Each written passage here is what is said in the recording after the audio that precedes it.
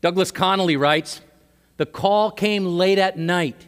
A broken sob was followed by these words: 'Our son is dying. Will you please come to the hospital?'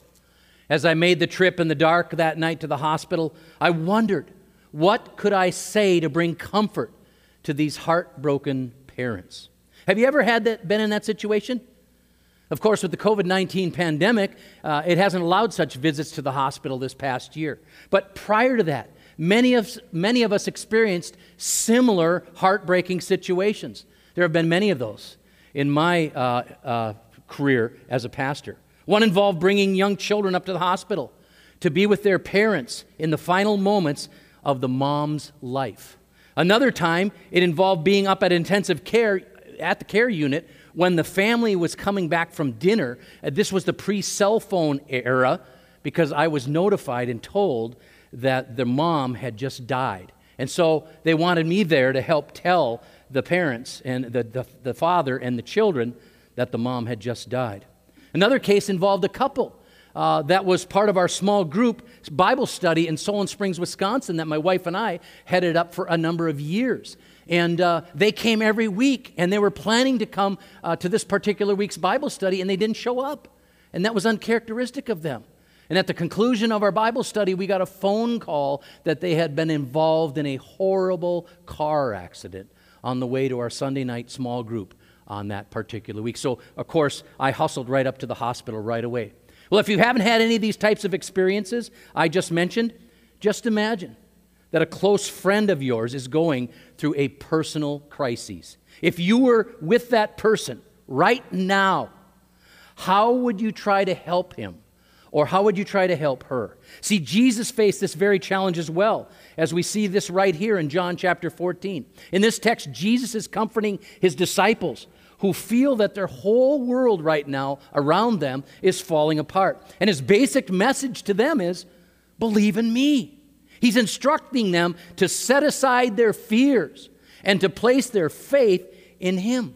See, in troubling times, our focus needs to be on Jesus. Jesus is the one who will see us through. Jesus is the one who will strengthen our faith. He will take away our fears. Jesus is the one who will always be there with us and for us in troubling times, and especially the troubling times that we find ourselves living in right now. Our focus needs to be on Jesus. This is our Lord and Savior's instruction to us. Jesus counsels us to have faith. You see, Jesus knows exactly what we are going through. He knows all about having a troubled heart. In fact, he experienced this himself many times. We learned this last week in John chapter 11. Remember in verse 33 when Jesus had come to minister to the family and friends of his very close friend Lazarus who had passed away? And when Jesus saw her, that's Mary, weeping, and the Jews who came along with her weeping, he was deeply moved in spirit. And look, it says, and troubled. Jesus understood what it meant to live in troubling times. In John chapter 12, verses 20 to 36, Jesus predicts his death there. And look specifically with me at verses 23 through 26. Let me find it here. Take me a second. Jesus replied, "The hour has come for the Son of Man to be glorified. Very truly I tell you, unless a kernel of wheat falls to the ground and dies, it remains only a single seed. But if it dies, it produces many seeds. And anyone who loves their life will lose it, and while anyone who hates their life in this world will keep it for eternal life. Whoever serves me must follow me, and where I am, my servant will also be. My Father will honor the one who serves me." And then in verse 34, he went on down there to tell him that the Son of Man must be lifted up. And then look at verses 27 and 28. "Now my soul is troubled." He's describing his crucifixion here, and he says, "My soul is troubled. What shall I say, Father? Save me from this hour? No, it was for this very reason I came to this hour. Father, glorify your name." Jesus, reflecting just mere days before his crucifixion, says, "My soul is troubled." Then chapter 13, verses 18 through 21, he predicts Judas is going to betray him. "I'm not referring at all to all of you. I know those I have chosen, but this is to fulfill this passage of Scripture. He who shares my bread has turned against me. I'm telling you now before it happens, so that when it does happen, you will believe that I am who I am. Very truly I tell you, whoever accepts anyone I send accepts me, and whoever accepts me accepts the one after me." After he had said this, Jesus was troubled in spirit and testified, "Very truly I tell you, one of you is going to betray me." Jesus understands what it's like to be troubled and to live in troubling times. And when we consider the circumstances of Jesus' life, the loss of his dear friend Lazarus, his own treacherous and painful death, which included the scourging that led into the crucifixion, the betrayal by Judas, and of course, the denial by one of his close friends, Peter, we know without a doubt that we have a Savior who can identify and relate to the incredible pain and suffering that we sometimes experience in life. 3 chapters later, in John chapter 16, verse 33, Jesus says there, "I've told you these things, so that in me you will have peace. In this world you will have trouble." He's saying this on the night, the eve of the crucifixion, before his arrest. In this world you will have trouble, but take heart, I have overcome the world. Jesus is saying, I know you're going to experience loss and pain in this life. I get it. I understand that. I'm going through it myself. I've been there myself. But take heart. Better days are ahead for you because I have overcome the world. Then we come to John 14, verse 1. "Do not let your hearts be troubled. You believe in God. Believe also in me." See, Jesus is preparing his disciples for his departure. And these were the dark hours of the night in which Jesus was going to be betrayed, and then he's going to be falsely accused and tried and abused and ridiculed and mocked and scorned and scourged and tortured and then ultimately crucified. And in a very short period of time, the entire world of the 11 disciples was going to collapse into unbelievable chaos. And Jesus, whom they'd have given everything up for, was leaving them. Their beloved Lord, whom they cherished, was going away. And the ramifications of everything that Jesus had told them staggered their minds. They were undoubtedly confused, perplexed, and filled with fear and anxiety. And if you've ever lost a close loved one, you know what this kind of permanent separation is like. Now, imagine this with me.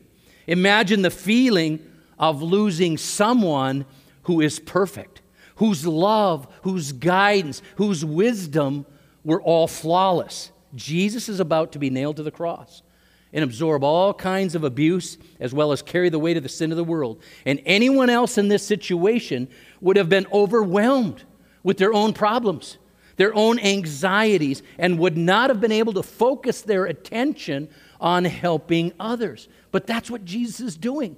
On the very moment when he's going to go through all of this suffering, he's comforting his disciples. You know, my wife Cindy, when she was in the throes of her battle with cancer in the early fall of 2008, she had just had back-to-back surgeries to remove one thyroid from one side and the thyroids from the other side, which both had different kinds of cancer. And then she had had a radioactive iodine treatment to see if this had metastasized anywhere else in her body. And they discovered that she had 5 tumors in her bones in multiple places throughout her body. And she was given a stage 4 diagnosis of bone cancer. It looked really bleak. It didn't look good. And the amazing, miraculous part is God either healed her or it became a false positive. Rochester wants to call it a false positive, the only case Rochester's ever had, and one of only 3 cases in the world that ever happened this way. And her case was presented in 2011 at an international endocrinology conference in Washington, D.C. But here she is in the throes of going through all that treatment and that diagnosis early fall of 2008, and her son Nathan gets very sick. And he doesn't want to tell his mom because mom's really sick, but he just thinks he's got the flu or something. Finally, late in the day Saturday, he starts throwing up uncontrollably. 30 minutes before we start our Saturday night service, which we had back then, so Cindy calls me. She's not feeling good, but she says, I got to bring Nathan to the hospital. Something's wrong. So she runs him up to the hospital, and I conduct and with everybody else and go through the Saturday evening service. Turns out he needed an emergency appendectomy. And he wasn't telling his mom he didn't feel good, and he was just in such pain, but the throwing up is what put him over the edge. But there's Mom, slumped over the gurney, trying to comfort Nathan when she feels so terrible. And Nathan, in tremendous pain, is trying to comfort his mom in those moments. And I rushed up right after. Actually, what happened is one of the men in church here came home with me, left my vehicle there, drove me up there so he could give Cindy a ride back so we wouldn't leave a vehicle there, so I could stay late into the night when Nathan got out of surgery. And I called my mom. She came down, was there with him early in the morning when he was coming to in the morning. And here we are trying to do our best to comfort in those circumstances. But I want you to know, Jesus was different. In the midst of his pain and his suffering, he was thinking of his followers and comforting them. Martin Luther called this passage the best and most comforting sermon that the Lord Christ delivered on earth. Not only were these verses the foundation for comfort for the early disciples, but they are for us as well. Jesus is telling us, set aside all your burdens, all of your fears, all of your concerns, all of your anxieties, all of the doubts that you carry around every day. Set aside your heartaches and your disappointments and believe in me. Do not let your heart be troubled. Believe in me. Now, the Apostle John has already tipped us off in his gospel to Jesus' ongoing care. In fact, in John 13, verse 1, it says it was just before the Passover festival, right before these events we've read about here, that Jesus knew that the hour had come for him to leave this world and go to the Father. And having loved his own who were in the world, he loved them to the end. Didn't matter what Jesus was going through. He loved everybody right to the bitter very end. And I must say at this juncture that the chapter break between chapters 13 and 14 is very unfortunate, because chapter 14 is part of the ongoing discussion of chapter 13. Listen to verses 33 through 35. My children, I will only be with you a little longer. You will look for me, and just as I told the Jews, so I tell you now, where I'm going, you cannot come. A new command I give you, love one another. As I have loved you, so you must love one another. By this, everyone will know that you are my disciples, if you love one another. He's describing here a new kind of love, because the love that's been described so far in the Bible was love for a spouse, and love for your neighbor is as you love yourself. Love your wife, love your spouse, love your husband, love your neighbor as you love yourself. But all of a sudden now it's different. Jesus now is the model of love. Love as I have loved you. Follow my example. And by this, all people will know that you're my disciples, because you have love for one another. And he's going to go on to tell them, folks, we're not of this world. That's why we got to do this. We're not from this world. Look, verse 36. Simon Peter asked him, Lord, where are you going? Jesus replied, where I'm going, you cannot follow, but you will follow later. Peter asked, Lord, why can't I follow you now? I will lay down my life for you. Then Jesus answered, will you really lay down your life for me? Very truly I tell you, before the rooster crows, you will disown me 3 times. Do not let your hearts be troubled. You believe in God, believe also in me. Do not let your hearts be troubled. You have to know this happens to be a present tense verb in the imperative mood, indicating the stopping of an action that's in progress. You got to stop this thing right now. That's what he's saying. Stop it. Stop it now. Stop being troubled in your heart. This world is not your home. And the worst problem of all is you're forgetting me. You're forgetting about me, who I am. Believe in God. Believe also in me. Well, let's pause for a moment and ask right now, what is troubling you today? When you think about it, what comes to your mind? What is troubling you? Is it being unable to see your parents or grandparents because they're under lockdown right now in some care facility? Or is it the opposite side? Is it as parents or grandparents that you're unable to see your children or your grandchildren because of COVID?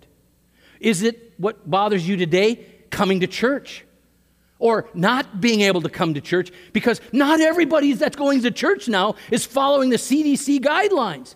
And they're not masking up, and they're not keeping socially distant. Are you troubled today in the other direction? Because you think, oh, this whole COVID thing is all hyped up, overblown issue of cultural Marxism that's trying to rob people of their freedoms?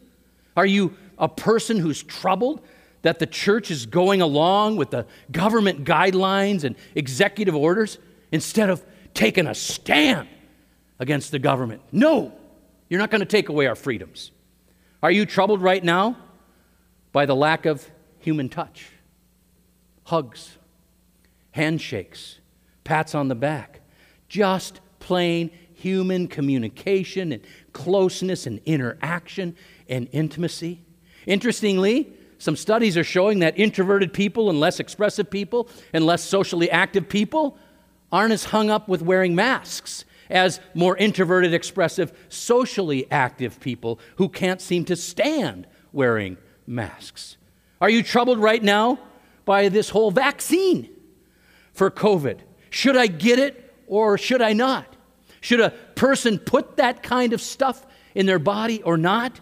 And are you troubled by the potential restrictions that might be placed upon your freedom and your ability to travel and just plain opportunities that you may miss out on because you choose to not get vaccinated? Or are you one of the people that can't understand this craziness over vaccinations? Because you recognize that the thing that has saved more human lives in the history of humanity, it's not antibiotics, it's not surgeries, it's not nurses caring for other people, it's vaccinations. Vaccinations have saved more lives than anything in the history of America. I'm troubled that people can't see that. Jesus' answer to the troubles of life is to keep believing in God. Keep believing in me. He was encouraging his disciples to persist in the faith, to believe in him. And in like manner with these early disciples, we need to have full confidence in the existence of Christ, his love, his presence, his daily guidance, his faithfulness, even though he's no longer physically present with us. The Apostle Peter said these words in 1 Peter chapter 1, verse 8. Though you have not seen him, you love him. And even though you do not see him now, you believe in him and are filled with an inexpressible and glorious joy. In troubling times, our focus needs to be on Jesus. And our Lord's counsel to us is to have faith in him. Believe in me. Why is Jesus so adamant about this? Because Jesus is the solution for our troubled hearts. Look at verse 2. My Father's house had many rooms. If it were not so, would I have told you? I am going to prepare a place for you. Now, unfortunately, this verse has become very popular because of the King James's translation of it. Do you remember how the King James says it? In my Father's house are what? Many mansions. And gospel songs have even been created. I've known that to be the favorite song of many people. You know, I have a mansion just over the hilltop. And I don't want to destroy anyone's theology here today or criticize their favorite Christian music, but the King James Version is not correct in this. The Greek word mane means rooms. That's what it means, is rooms. And the portrait here is of Herod's temple. And remember, in the history of Israel, Solomon built the first temple, and it was just incredible. David wanted to build it, couldn't, accumulated the resources. His son Solomon built the temple, but then the Babylonians, 3+ centuries later, came along and destroyed it and hauled people away off into exile, into captivity. Well, 70 years later, some of these exiled, Israelites came back to the Promised Land, started rebuilding the temple, and then sputtered out, didn't finish. And then 20 years later, Zerubbabel led a group that rebuilt the temple, but it was never quite to the same glory of Solomon's temple. But you had 5 centuries just about that passed by. Then came Herod's temple, just 3 decades before Christ, and he had a major temple renovation project. And this temple was the one that was destroyed less than 100 years later in 70 AD by the Romans. And before the big renovation, King Herod had the priests and the Levites learn construction trades so that they could both work on the temple and worship at the same time. Because priests and Levites would come and lead in the temple services 2 to 3 weeks a year. So they would come and work like crazy on the renovation and lead worship during that same period of time. Our Bible camp, Covenant Park Bible Camp, actually has a yearly men's retreat called a work and worship retreat. It's basically built following this biblical model. Now, some say that the remodeling of Herod's temple took 46 years. We honestly don't know that for sure. We get bits and pieces from historical references. We do know for sure that the lion's share of the renovations took over 10 years and wrapped up just prior to Jesus Christ's birth. And Herod's temple consisted of a house divided, like Solomon's, into the Holy of Holies. In the holy place, there was a porch. There was an immediate forecourt with an altar for burnt offerings. There was a court of Israel. There was a front court for women. There was around the whole thing proceeding a court for the Gentiles. There were chambers for officials and a meeting place for the Sanhedrin, which was the ruling council of Israel. And against the side walls around it were side chambers, 38 in total. And there were many rooms in the temple. And this is believed to be the figure of speech and symbolism that Jesus was using when he says, "In my Father's house are many rooms." And by the way, the book of Hebrews, which Pastor James is teaching brilliantly right now in our men's Bible study on Wednesday mornings, it tells us that the temple was patterned after things in heaven. And the Father's house in glory has many dwelling places. Heaven is a place where God dwells and a place of security for the troubled heart. Verses 3 and 4 continues. "And if I go and prepare a place for you, I will come back and take you to be with me, that you also may be where I am. You know the place to where I am going." Now we have a bit of bridal imagery that's now going on here. And marriages back then would be arranged marriages, when a bride price would be determined between a groom, his father, and the bride's father. And then the groom would go home and start building an addition, a room onto the parents' home, so that when the time was right, when he was told he could go and get his bride, then he would bring her back. They would have a ceremony, a celebration, and then they would live in this part of the house. And they often shared a courtyard or a backyard, and sometimes would collectively work and eat together, prepare meals together, support one another. When the time was right, he could go get his bride, when everything was prepared. And part of the marriage ceremony was to take a cup of wine to the bride, and she would drink from it, signifying that I will be your bride. I will marry you. Well, even the symbolism of the Lord's table points to this. Now, we've just seen the Passover celebration in John chapter 13, and there the unleavened bread, the afikomen, which represents the haste in which the Israelites left Egypt, leaving the old life and the pagan gods of the Egyptians behind. In the New Testament, we have the new covenant of Jesus, being the bread of life. We've learned that already in this sermon series. And when we receive Christ, who is the bread of life, we turn from the old life and we turn to God. And the old life of the old gods are gone, and we turn to Jesus. And the cup is Jesus exchanging his life on our behalf. It represents, it symbolizes his shed blood on the cross, because without the shedding of blood, there can be no remission of sins. And Jesus extends the cup to us, and he says, "Will you be my bride? Everything's ready. Everything's prepared. Will you marry me?" Thomas said to him, verse 5, "Lord, we don't know where you're going, so how can we know the way?" Well, the way was one of the early names for the Christian faith. In fact, 6 times in the book of Acts, it highlights this. And I'm going to give you just one example. In Acts chapter 9, verses 1 and 2, which is the chapter about Saul's conversion, who changed his name. His name actually was Paul. His Gentile name was Paul. His Hebrew name was Saul. But he started going by the name Paul after his conversion to Christianity. But it says here in verses 1 and 2, Saul was still breathing out murderous threats against the Lord's disciples. He went to the high priest and asked him for letters to the synagogues in Damascus, so that if he found any there who belonged to the way, whether men or women, he might take them as prisoners to Jerusalem. Now notice the definite article. It doesn't say not belonging to a way. It says belonging to the way. And Jesus is not simply teaching that he's a way or just pointing to a way. He is saying here that he is the way. I am the way, the truth, and the life. No one comes to the Father except through me. Jesus is the only way to be reconciled to God and to have your sins forgiven. There is no other path you can follow that will avoid judgment and the condemnation of your sin, which means eternal separation from God. This is why the book of Romans says so clearly in Romans 8, verse 1, "For there is therefore no condemnation for anyone who is in Christ Jesus." And Jesus is the truth. And you know, sadly, one of the casualties of the times we're living in right now is the truth. We see this every day regarding the pandemic.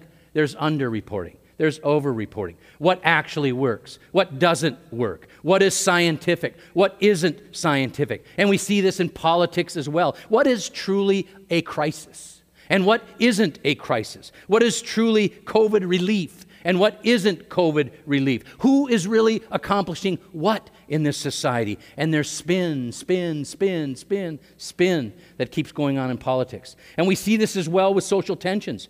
What truly qualifies as domestic terrorism? Late this coming May now, this spring, through the end of May and the month of June, we're going to be having a 5-week sermon series called Courageous Christianity, where we're going to address biblically the topic of race and racism.